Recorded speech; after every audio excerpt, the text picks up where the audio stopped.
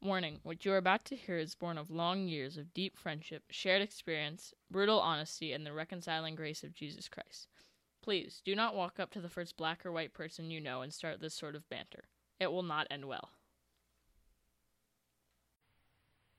I had a good question for us today, man. Uh-oh. So anyway, Uh-oh. I think it was an inquiry question, seriously. It wasn't even a question that I really know the answer to. Mm-hmm. But I'm wondering, especially since we talk about racial heresy, right? What do white folks do? What does white Christianity do with the notion of heresy and with the notion of heretics? You know, and the reason I ask is because, you know, when I'm looking at the scripture for this week from the Ethiopian lectionary, looking at Jude, which is something I don't think I've ever preached Jude. Mm-hmm. Yeah, me either. But looking at Jude in conjunction with that passage from Acts, where Paul was telling the people that after my departure, you know, savage wolves are gonna come amongst you in order without any regard for the flock, you know, and from amongst yourselves there will come people trying to pull the faithful off to them rather than to Christ. And Jude all talking about the danger of false teachers, you know. I didn't realize how short it was. Yeah, look at that. About that's why I just say Jude, right? Like Not chapter 1. I mean, technically it is chapter 1, but you know, he says, I say this because some ungodly people have wormed their way into your churches, saying that God's marvelous grace allows us to live immoral lives. You know, that, you know, and so I'm wondering, like, what do we do with the notion of heresy? Because I don't get the sense that we are attentive to the reality of heretics in our midst. Well, I'm kind of surprised actually at both your question and the way you're framing it. And I got to be careful, you know, pride and hubris, kind of tugging at me, right, tempting me into this moment to be prideful about something that I think I see that maybe you're blind to, you know, and how that could make me feel superior in this moment. But what do we do? What does the white church do about heresy? Like, I mean, this is your line, brother. Like, we are the heresy. What do you mean? What do we do about it? Like, yeah, but we are the wolves. Right? Like, but that's the question. We're the ones who jacked it all up, right? You are right. That's what I see. Is but so then, what does the white mind do with the idea of heresy and the apostolic admonition to be on guard against heretics? Well, I mean, my gut reaction is historically it's sort of one of two things, right? Like both of which you've pointed out before, right? Either there really is no bound to heresy, right? There's just nothing. There's no upper bound, right? Like, you know, the virgin birth, okay, fine. You know, Jesus, well, Jesus being actually incarnated, actually resurrected bodily, well, you know, right? Like we just keep, right? So there isn't that. We talk a game to like Origen or you know what, Pelagian or other stuff like that, but that's all ancient history. So modern times we just completely push it, right? And inclusive and inclusive, inclusive, or we anybody who doesn't believe like we do. I mean, I guess that right. Those are the two ends of the spectrum, right? It's either clamped in this because I got to be clear, right? Like when you say the white church, we got to talk about the whole white church, right?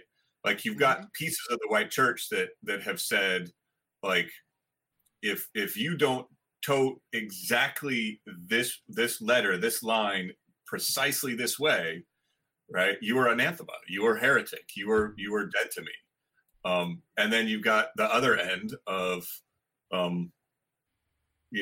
anything and everything is fine. And I don't hear a whole lot in the middle, right? Like, right. That, and so that's been my question, right? Because the Jude says, he says, I want to remind you about heretics. You know what I mean? He talks about the dangers of the false teacher. He goes through, and then he says to them, but you, my dear friends, must remember what the apostles of our Lord said, that there would be people that would scoff at the things that they don't understand, and so that they could approve of their ungodly desires, that you need to be on guard for these things. Paul then goes on to say in a different context in Acts that, I know this, that after my departure, savage wolves will come in among you, not sparing the flock. Therefore, watch and remember. You know what I mean? Like, it strikes me, and we've had versions of this conversation too, right? Like it strikes me, this is another place where I think there's a real question about whether the white church has surrendered, at least temporarily, at least for a time. We've surrendered any legitimacy or authority to prosecute, and I mean that little p prosecute, right? Like to engage with heresy, right? We have so engaged and twisted, right, throughout, whether it's the Crusades or patriarchy or white supremacy, right, or I mean, the list is long, right, of all the reasons, right? We can just keep rolling it, right? Like, we can spend a show just listing the way we treat the poor, right? The way we treat the outcasts, the way we treat prisoners, like the prison industrial complex, right? The system of usury, like usury, right? I mean, it's anti-Semitism, right? Like, I mean, that's just right. Like, I guess I feel like this is another place of me saying, we don't have any authority here, right? We don't get to. I would almost rather us refuse to use heresy, because we've used it every other time we've used it in the past, right? Women have ended up being burnt at the stake, right? Jews have ended up dead and terrorized, right? Black people have ended up enslaved and murdered and genocided, if that's a verb. It is now. It is now, right? Like, and so, this is one more of those theological tools, and as even if you are completely right, that I feel like the white church is just like, here, I'm going to put this down and step back for a while. Yeah. But see, that's not what the white church does with heresy. The white church doesn't see heresy and say, you know what, let's examine this. Let's take a step back. And don't get me wrong, there's a similar conversation to be had with the black church, right? With black Christians. Because, and I'm probably going to talk with Jimmy about this on Blacks with Power. Like, Martin said, I may not get there with you, but I've been to the mountaintop. I've seen the promised land. And, after his departure, it's like savage wolves have come in amongst us, not sparing the flock. And we don't recognize heretics either. And so there's a conversation to be had all around. It's interesting. I don't understand a faith that speaks so much of repentance, why people have such a hard time repenting? Oh, I'm sorry, I don't know what faith you're in right now, but we do not have a faith that speaks of repentance. I thought I made that clear in the previous 10 years, right? Like, not only in my own life, but we have a faith that speaks of reconciliation. Without repentance. Well, just reconciliation, right? Like I mean, you don't even say without, because then that recognizes the existence. It should have been a part of, right? Or that it's even possible that it's there. Right? No, I mean, this is an outgrowth, right? We have no developed sense of repentance. And so no real deep sense beyond. I mean, I guess maybe the personal stuff, right? Like you can repent of the way you treated your friend, right? Or you can repent of the way that you've fallen away from your prayer practice, right? Like you haven't been faithful, the little repentancy things, right? Like, but I mean, but our faith doesn't teach deeply about. And again, I like, in some ways that's good. And there's a really nuanced historical conversation here about how the Episcopal Church ended up particularly where it is, because again, repentance, right, and the white church in general, repentance was another one of those tools, just short of heresy, right? Like we would use repentance right before we would use heresy, right? Repent of being a woman, right? Like repent of being a Black person, right? Okay, no, all right, then now you're heretic, right? And so in some sense, there is a whole body of, I feel like a whole body of the church, within the church, for whom it was right that repentance no longer be the focus, the way it had been used by the white church, because it had been weaponized against a people. Yeah, right? but here's the crazy thing about that, right? Which is so true. You are so right. But the crazy thing about that. Okay, so you use manipulations of theology to justify heinous things. And you say repent because you're a woman, repent because you're Black, blah, blah, blah, blah, blah. Supposedly, whiteness has realized the error of its ways. They will say the Salem witch trials were wrong. We shouldn't have been burning women at the stake. Mm-hmm. They will say that slavery was wrong. We should have been enslaving people. But then they never go back and repent of having held a heretical position. A position that they have said was wrong. Mm-hmm. And that's why I'm like, what does the white church do with heresy? Because it's like you realize that you were wrong and then do nothing with it. Yes.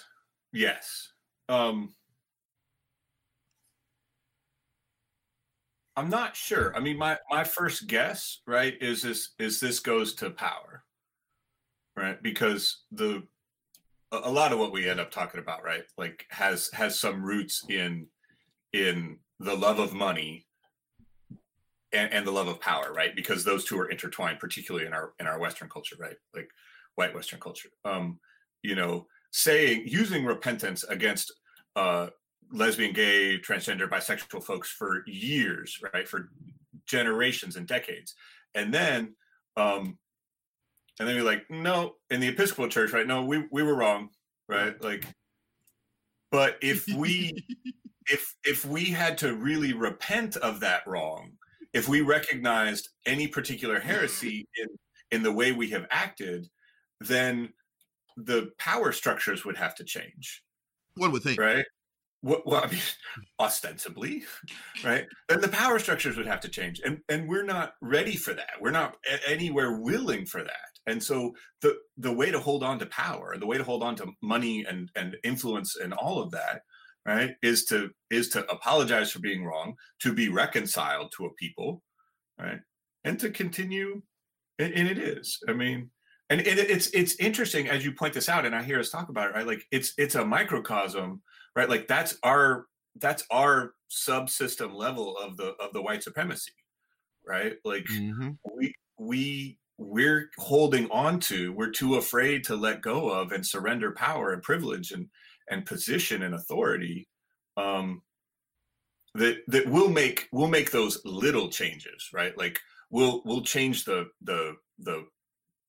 appearance, but we'll do the ecclesial equivalent of going from slavery to peonage, right? From slavery to felony labor, right? We'll go from peonage to the Jim Crow laws, right? Like and so yeah, no, we'll go from segregated balconies, to y'all can be the janitors in the church, right? We'll go from, okay, you can only teach Sunday school to, oh, you can be a priest, we won't hire you, by the way, right? Like, or if we do, we won't listen to you.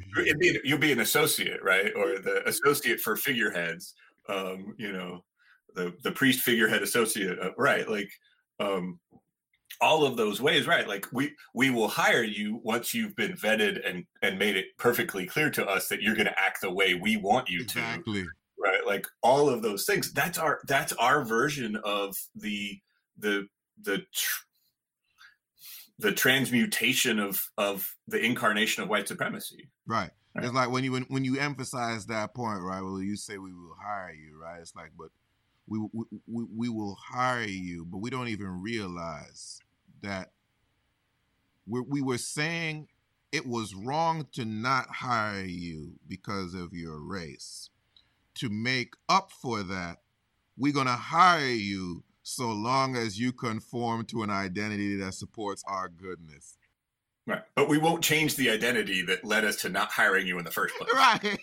We'll act like it. We even think we do, right? Like, I guess I feel like we should say at this point, right? Like some of this, I mean, as heinous as it is, right? Some of this isn't even conscious, right? It's not. It's most not the level not conscious of malicious, right? Like this is not conscious. Like I am going to stick it to the. There is that, and it is there, right? Like, for instance, I just realized Trinity Wall Street has a rector who's stepping down, I guess, that seems to be black. Looks black. He damn sure would have been taken for black back in the day if he isn't black. And I'm like, oh, shit. Trinity Wall Street had a black priest? Trinity Wall Street? And then I'm like, well, you know what kind of Negro that is. That's a Negro that has already proven that he's not going to threaten whiteness. Which means when we say, because it sounds, in the abstract, it sounds bad to say, oh, that you threaten whiteness. Why would you want to threaten whiteness? You don't want to threaten whiteness. Somebody. But what that means is, you're not going to confront whiteness for its heresy. You have reconciled to its heretical perspectives, and you are thankful and willing to serve as an example that they have transcended those heretical realities, having never repented of them. So I'm going to put this on like one of those, like on a mixer board track where you can press the button and bring in a pre-recorded, jingle or something. I'm going to put what I'm about to say on one of those, right? Like that is not my place. Right, I knew you. Right. My place is to say disclaimer, warning, right? White people, no matter how much you agree right now. This is not my critique to make, right? Like whiteness should be doing that work, right? Whiteness is the reason that whatever progress was made, we're the reason that despite us, whatever progress was made, and because of us, whatever progress wasn't made. Right? Like all of those systems that have brought and allowed, right, this idea that in a system you can only take a role that the system authorizes. And we can debate that, but just that idea, right? That's our work. To be honest, like for people struggle with that, right? With the truth of that. good thing, bad thing, who knows? There's nothing inherently wrong with, in a system, you must be authorized to fill that role, any particular role. There's nothing inherently wrong with that. And there are many good thing examples is the of that. definition of authorizations in order to fulfill the roles. Right. And who controls that authorization, right? Like we believe in that, right? Like we don't want more David Koresh out there, right? Like we want leaders in the church who are authorized by the community. We believe that God acts in community. And so, well, this is one more thing that we've perverted, right? And taken and stolen and twisted and hoarded this authority, right, to authorize that. Ultimately the community, like lifting up leaders, it could very well be a wonderful and amazing and a blessed and a holy thing. It's just one more example of what we've ruined. And in this case, that's another place where we should need to see, we have to undo those processes of authorization. We have to, and humility and submission, right? Right. We have to undo those processes and let go of that power in order to open up the system, open up the community to authentic membership by all of the people and not just the white folks. Right. Right. And so there goes the question, what does the white church do with it? Because we don't do jack. Let's so maybe we need to phrase that. What should we do? What might we do? I really want to know, like, what does the white church do at do you see heresy and just like, okay, whatever? And clearly you do, right? Like we see the news where like Pope John Paul was aware of the pedophilic abuses of that archbishop in DC, and the Pope covered up those abuses, or at least allowed those abuses to be covered up, and proceeded to promote this cleric to higher and higher prestige. So now the question becomes, when we say we know that's wrong, so now does the church go back and unbeatify John Paul? Like, he was rushed into the sainthood process and was made a saint well before the time that the church tradition establishes as the period for beatification. We find out that he knew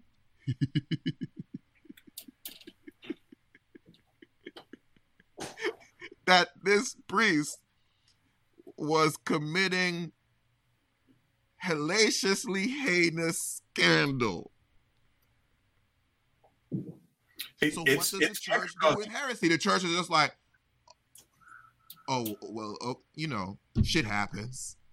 Look, it's microcosm, right? Like, you could ask these same questions, even with the same theological language, around the sort of essentially American secular religion, right? Like, only now, hundreds of years later, right, are we even beginning to grapple with Saint Washington and Saint Jefferson, right, and Saint Hamilton and all the founding fathers, right, and all this stuff.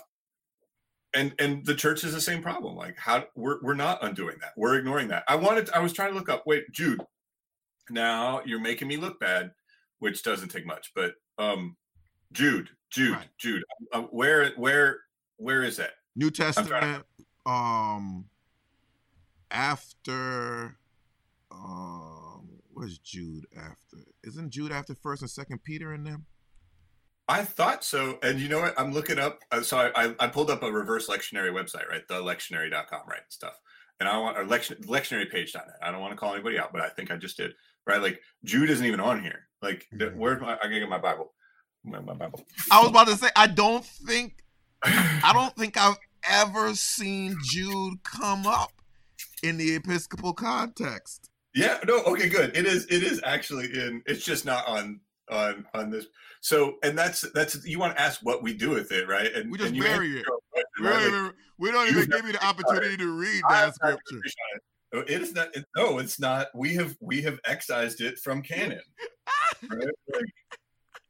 Right? Like, yo, this confronts us too much. You know what? Shit, we're gonna just write this out of the lectionary. Pretend, Jude is a small chapter anyway. People flipping through their Bible may never even see it. Let's just pretend that Jude's command to us didn't even happen. Yeah. Like, people should read Jude. Like, y'all listening, read Jude in the context of where we are.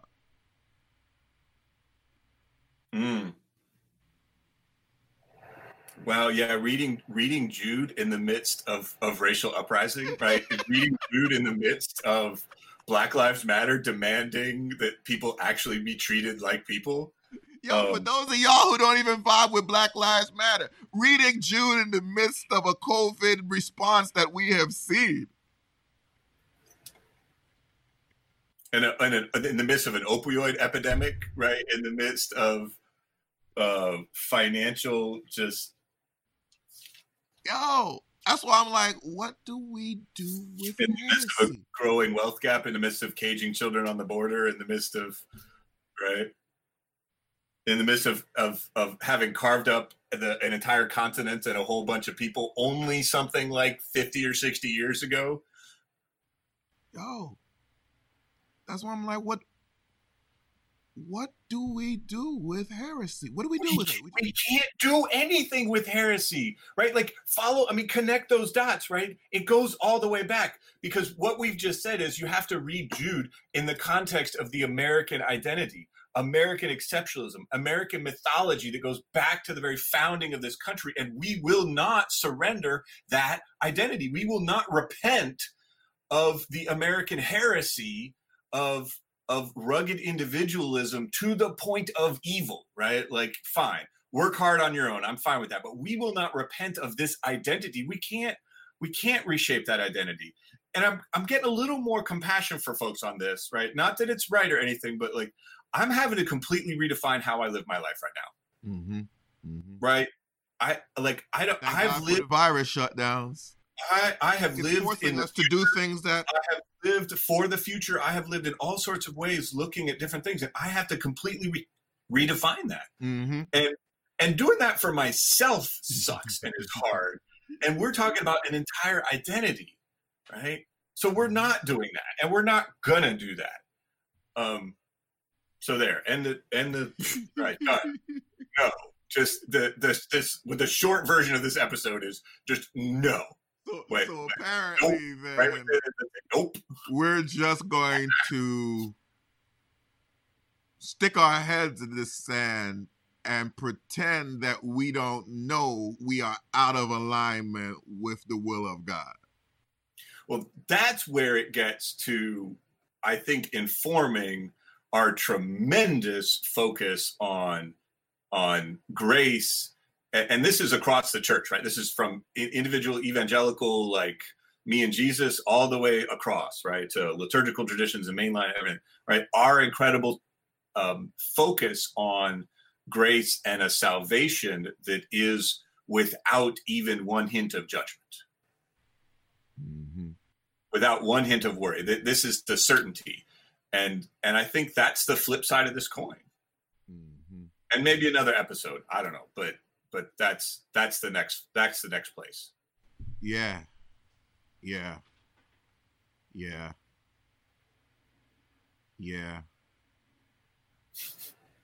So here it is. I'm glad you said maybe another episode, because there's so much. Here it is then. What do you do with heresy out there in racial heresy land? What do you do out there in the white church or in the black church? What do you do with repentance? What do you do with heresy? How do you live into a faith that calls us to unearth the idolatrous identities of individuality, the idolatrous identities of our ecclesiology, of our country, and instead find a relationship with Christ, an identity in Jesus. What do? Tell us, because we don't know. We trying to find out, y'all. We would love to know. So please help us. Amen. Amen.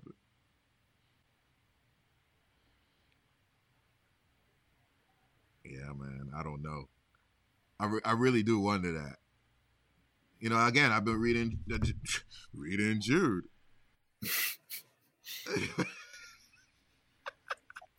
Man, the only time we get to Jude is when we just stumble our way across it when one time in Advent we get into Revelation and somebody just stopped flipping a little too. They get a page too short and they're like, oh, Jude. The only time we get into Jude is during Beatles Week on the radio station that we listen to. They talk about Jude? Hey, Jude. Oh.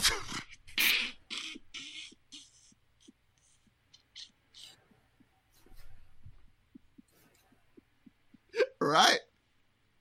That's right. St. Paul, Paul McCarthy, St. Paul, and Jude in the book of Jude. St. John, right? John? Yeah, St. John, St. Paul. Right. Oh, man. St. Ringo. Yo, I don't understand. I don't. But like the minute you start understanding white people, but I don't know, your head folks, explodes. Man. It's not even just white folks. It's like in the black context, we like there's a reggae singer, Dennis Brown, had a song say, wolves and leopards are trying to kill the sheep and the shepherds. Like, know this. Understand this.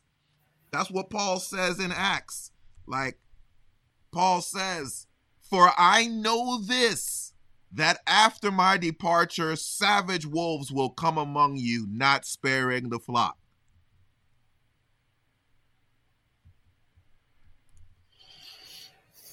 You know, Jude says, while I was very diligent to write to you concerning our common salvation, I found it necessary to write to you, exhorting you to contend earnestly for the faith which was once for all delivered to the saints. Why? Because certain men have crept in unnoticed, who long ago were marked out for this condemnation, ungodly men who turned the grace of God, of our God, into lewdness and deny the only Lord God. Well, I mean, I'll add one more thing to the list. Hearing that, right? Like, we have twisted that into a hyper focus on sexuality, right? We have so minimized ungodliness and focused it into this laser beam of it's what you do with the parts between your legs, and that's it, right? That's the only thing that can define you as lewd or ungodly. Right, and that you know, and that it classic, might be right? Among the things, but it damn like, sure is not the sunnum bonum. That's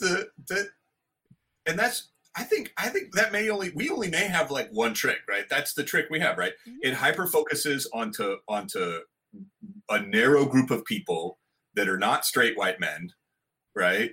You know, it hyper focuses it, and it opens up the rest of this sinful landscape to exploitation.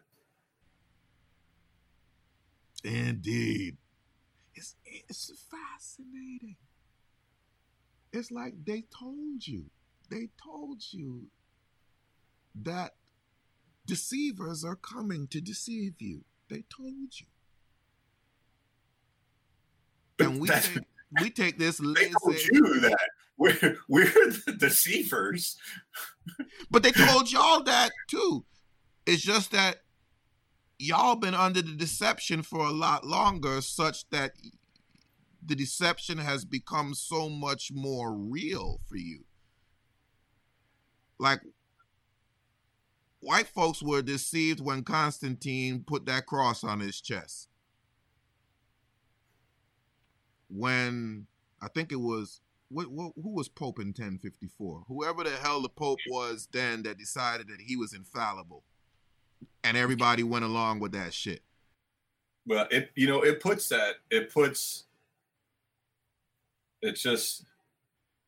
the rich man and Lazarus in kind of a new light, right? Mm-hmm. When the rich man is there saying, "Okay, Lord, if it's too late for me, please go tell my brothers. Send Lazarus to my brothers." And the Lord is like, "Look, you had the prophets, you had all of the patriarchs to matriarchs, you had all of these people. Like, this message has been coming to you for a while. And it's not just about rich and poor, right? It's not just about using your money. It's about this stuff. It's about these resources. Like, we've had prophets, we've had Martin, we've had Malcolm, right? We've had Tubman, we've had, right? I mean, just this list of people who've been coming to us trying to tell us that we've got it wrong. Yeah.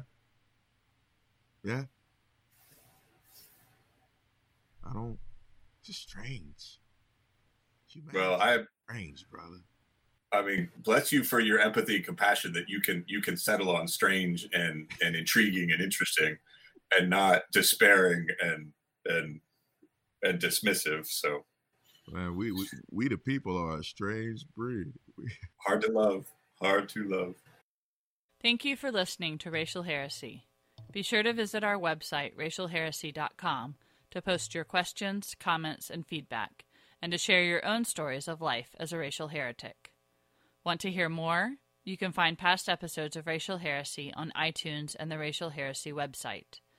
Want to hear even more? Invite Racial Heresy to speak at your conference, council, church, training, or event. Email us at ebonyandivory@racialheresy.com or visit our website for information on speaking engagements.